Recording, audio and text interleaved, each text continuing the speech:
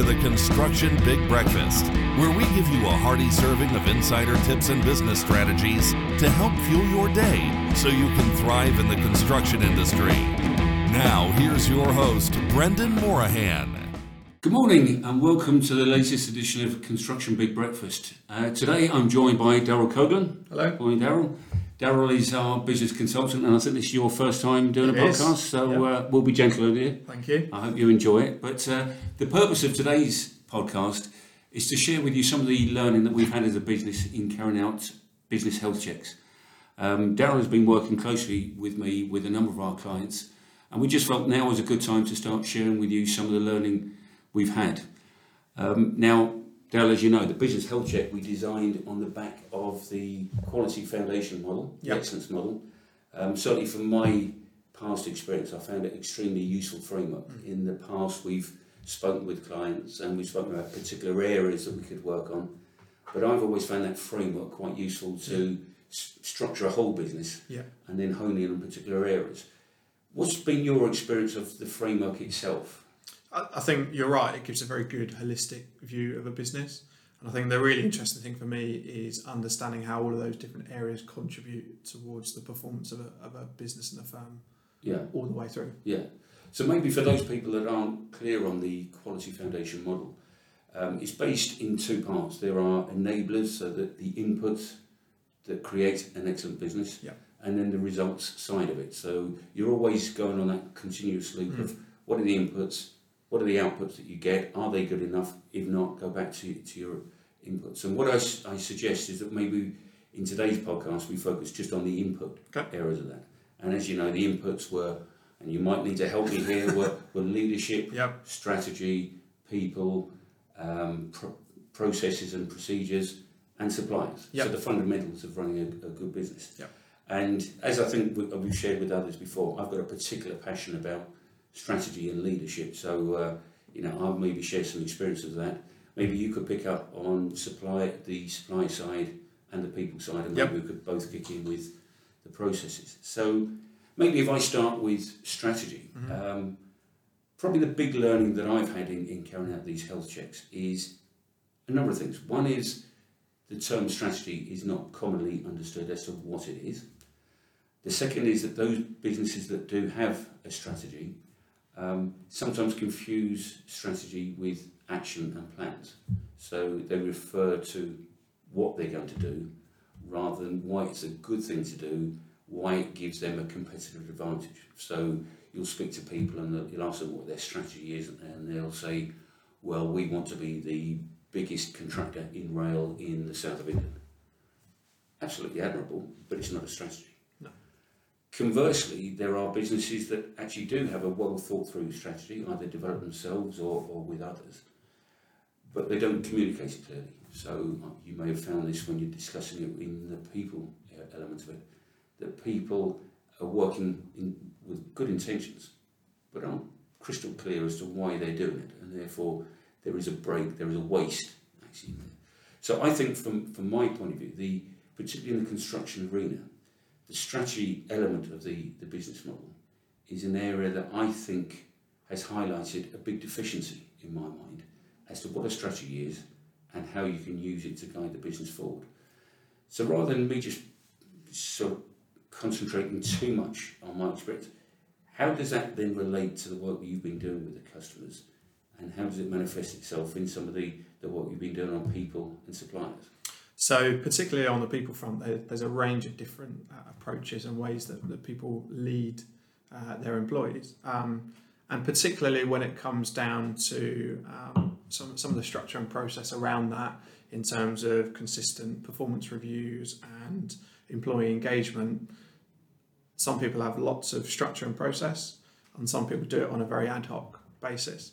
And actually what's really interesting is that then even when people do have a little bit more structure around their performance reviews, the way that they communicate and set goals and development plans, if there isn't that clear strategy and bigger picture, some of that process and that structure can still be focused at the short term and can still be focused a lot on, okay, what are we going to do today and tomorrow, and what do we need to do out on projects?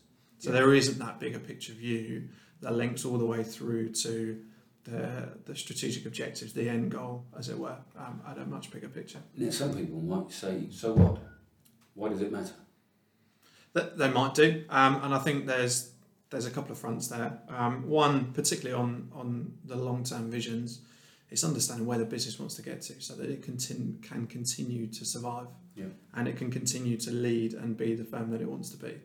But equally then about having that big picture and being able to communicate to people, engaging with them so that they feel as though they are part of something bigger, not just turning up to do a job from 9 to 5 and then go home again, that they actually feel as though they're developing and they're contributing in other ways beyond just on a project, on a programme, out. And that's a really important point that I discuss with our clients from a strategic point of view, is a number of organisations always talk about people are so important and quite often complain about they can't get enough good people.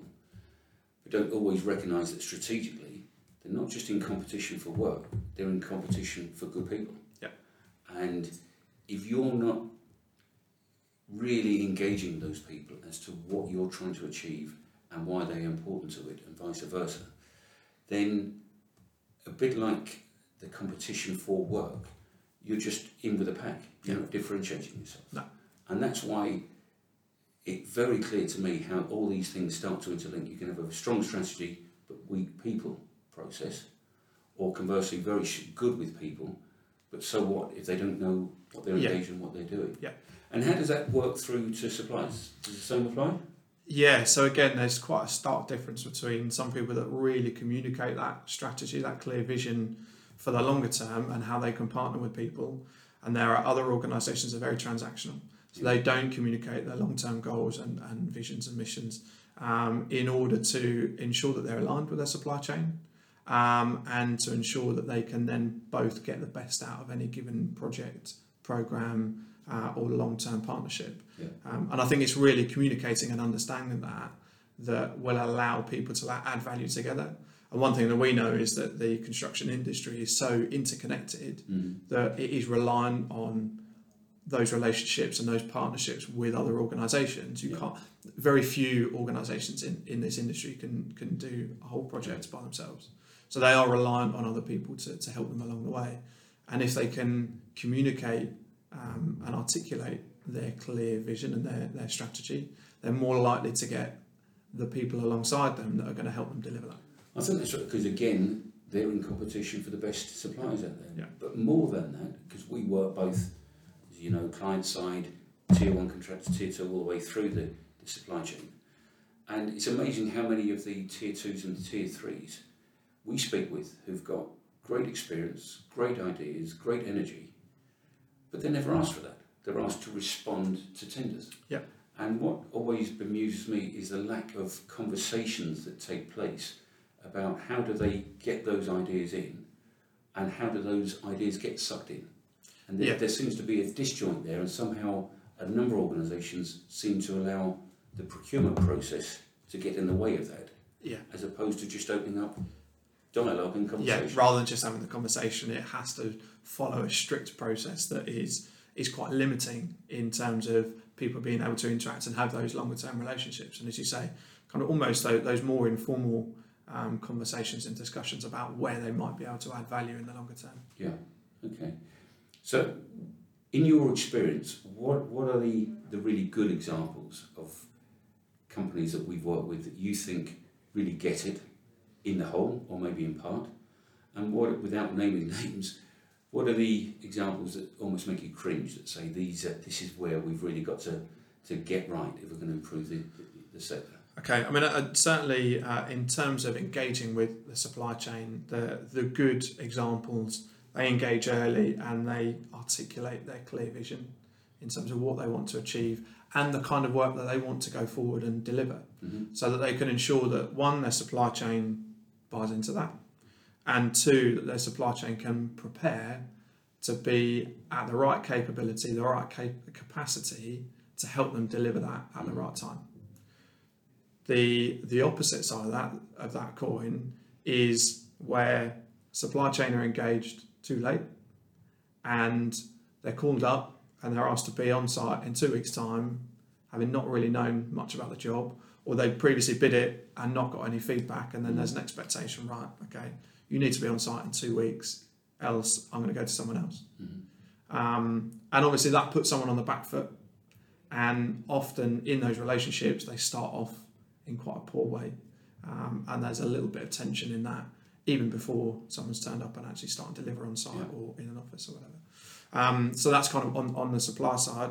When it comes to people, again, there are some really excellent examples out there where organisations, they concentrate on helping to increase self-awareness amongst their people. So they do things like psychometric profile tests, they do things like 360-degree surveys, but they link it all together so that they can allow someone to develop and push forward.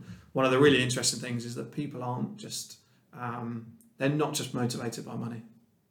And money is something that's talked about quite a lot in this industry. But they're not just motivated by money, they're motivated by being part of something bigger and also testing and stretching and developing themselves. So those other two parts are often neglected, but by the really good organisations in this industry, there's a focus on that rather than just on the pay packet at the end of the month. Yeah. So there's a lot of support, there's a lot of opportunity, and even things like succession plans are discussed quite openly to ensure that someone understands that they're recognised as being able to progress towards a particular position. The poorer examples in the industry, again, they tend not to have any kind of process, and it's down to line managers to have those conversations who may not be given the tools, the training, the awareness to actually be able to follow through on some of those conversations and help support their own staff. And also things like turnover rates can sometimes be a bit of a concern. So although we use a lot of agency labour in the industry, there can also be high turnover of permanent staff as well. And even things like proper exit interviews can help to understand why people might be leaving your business. And people just don't have that intelligence, don't have that understanding to be able to help them change the way that they approach their management and their leadership styles. Now that's interesting, because two of the other elements that we haven't focused on so far of input-wise is leadership and process. And you touched on process, I'll come back to that there. But leadership is sometimes misunderstood as well. There is a presumption in some organisations that leader is a single person, whereas obviously particularly in a project type business, there are a number of leaders, and I would argue in any business there needs to be a number of leaders anyway. And that leadership role is sometimes misunderstood at a business level. It's quite often seen as being delegated down to projects rather than how you actually knit everything together. And a key role of that leadership is communication. It's understanding and then articulating it in the right way to the right audience. And one of the things that has struck me is that we have some great leaders in this industry for actually achieving things and doing tasks, who are eminently capable of leading people and developing great businesses, but don't always make the connection between both, tend to be more task focused. And the people, I mean, you used a lot of language there about psychometrics and behaviours and really looking at what motivates people. The industry traditionally was a little bit averse to that, because we're up against hard deadlines, we're in tricky conditions, we haven't got time for that. Are you seeing any emergence of people that are now truly recognising the value of that as leaders and actually transforming their business to make sure that the way those businesses are being led in a more holistic way? I think the change is slow, but I think there is a slightly different approach creeping into the industry. Typically, we are slower adopters than other sectors, and we are probably slightly more insular than other sectors, and we tend not to get some of that crossover, that ability to understand what is going on and pick up on the learning from other sectors, other industries. Because we don't tend to have that crossover of people that come from other sectors and industries. and start applying their own learning and expertise and understanding and knowledge into construction. It is starting to change.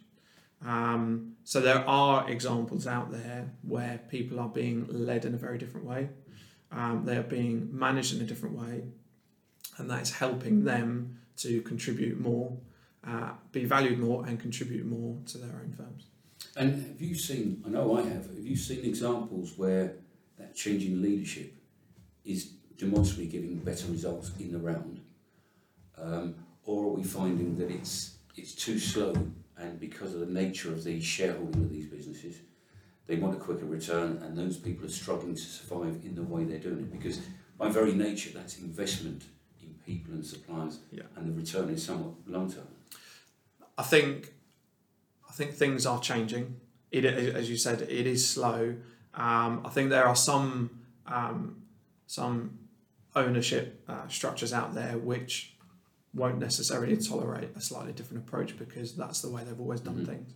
There are other slightly more mature ownership structures out there, I believe, that are more open to a different way of leading businesses and getting value. I think when it comes to investment and getting a return on that investment, investing in people, that only accumulates with use. So that only appreciates with use. So the more you invest in people, the more knowledge you gain, the more value you can create. When it comes to investing in technology and equipment, typically that depreciates. So I think there needs to be that alteration in mindset and approach, and the quicker we speed up that change, the better for the industry. And then linked with that, as an industry, we're highly regulated, and we need to be. A lot of risk, both financial and the impact on society and the people within it. And there are some organisations that are very driven from a process and procedural point of view, which can stifle innovation and can wear people down because it seems too bureaucratic. And then you have another extreme that actually have always done it this way, it's always worked, why does it need to be written down, why does it need to be prescribed? We just employ great people that are self-starters and they do it. So we've seen the whole spectrum of that. In your view, is there a common ground there that is an optimum for businesses in construction? Because we know what the model would say, that it should be clearly prescribed, there should be clear systems and process. Not that they need to be over bureaucratic, they need to be understood and achievable and constantly updated and brought into use. But have you had any experiences of where we're getting it right as an industry, or is there a lot to be learned from others still? I think there's a balance to be struck, and I think it very much depends on the individual organisation. It's very hard to say there's a one-size-fits-all model out there, and I think, as you said, there are certain situations and parts of the industry that are highly regulated, and rightly so, and there are others that are less formal in terms of systems and structure, and again, that may well be appropriate. And I think the thing to recognise is within a single firm, there can be different levels of structure and process put in place, and it's understanding where it's most appropriate, so that you don't stifle innovation and you don't stifle different ways of working and approaches in one part of the organisation where you want it to be really innovative, and yet you don't take away process and procedure where it's required elsewhere. What is important is then recognising the kind of people that you want to work in those different parts of the same organisation. There are going to be some that will thrive under process and structure, and there are others that are more creative, want to be freer to be able to come up with new ideas, new innovations, new ways of creating value. And I think the difficult thing for leaders today is trying to map that and understand how to approach that within the same organisation, rather than just having a blanket system that fits over the top of it. And yet, if you can't manage that difficulty, then frankly you're not a leader, and that's the challenge ahead of us. So it's interesting, because I was with one of our clients yesterday, and we had a not dissimilar debate, because the processes in that business are okay. They're not brilliant, but they're okay. They've got them to where they are, and they're quite effective. But I noticed that the influence in that business is more now about process compliance, and are people doing what they should be doing, as opposed to are the processes appropriate to help them achieve their objective. Now, fortunately in that business, good leadership, they do have a clear objective. The problem is, if you're not clear on what your objective is, and if you don't have strong leadership, then all you can do is follow the process that might be taken in the completely wrong direction. Which, coming back to it, and maybe we'll just bring this to a close, is where I think the value comes into this health check in using a model such as that actually does, as I say, look at it in the round, make sure that you're not overly strong in one area and weak in others. You're looking at it in the round, then see what results you're getting. If you're satisfied, keep going. If you're not, revisit the enablers and see what we can do to improve. So look, thanks for sharing in this first podcast. I hope it wasn't too painful. No, it's very good. Thanks for having me. And what I failed to ask you at the start is what you had for breakfast today, because what I've just had, it was scrambled egg on brown toast with a bit of smoked salmon with one of our clients that we're currently doing health check with. Very pleasant. Washed down with 3 flat white coffees, so that kept me going for the morning. What about yourself? As you know, I tend to have breakfast in the office, so I had the usual That's cereal. where the milk goes. Yeah. I hear people complaining. But I had the usual cereal and fruit this morning. What cereal do you have? Muesli. Usually. Every morning? Every morning. And that's what keeps you as fit and healthy as Absolutely. you are. So look, thanks Daryl. I hope you'll get involved in a few more of these sessions, and maybe in the future we'll discuss the result side of the business health hit. But thank you, and thank you for joining us, and we look forward to you joining us again maybe in a couple of weeks' time. All the best. Is your business feeling blue? Don't ignore it. A business is like the human body. It is a complex set of interdependent parts, each with their own role and purpose. When all those parts work together, the body thrives. But when something goes wrong, things can go awry. And like the human body, a business can't perform at its best until everything is working like a well-oiled machine. That is why we developed the Invent Business Health Check. Using our process, we have been able to set countless construction businesses on the path to good health, and offering the guidance and encouragement of a personal trainer, we support you throughout the entire process. We provide clear and concise guidance to address the specific difficulties your business faces, so you can begin to take corrective action. Thanks for joining us this week on the Construction Big Breakfast. Make sure to visit our website, www.invent.com, where you can subscribe to the Construction Big Breakfast on all platforms, so you'll never miss a show. While you're at it, if you found value in the show, we'd appreciate a positive rating. Or if you'd simply share it with a friend, that would help us out too. Be sure to tune in for our next episode.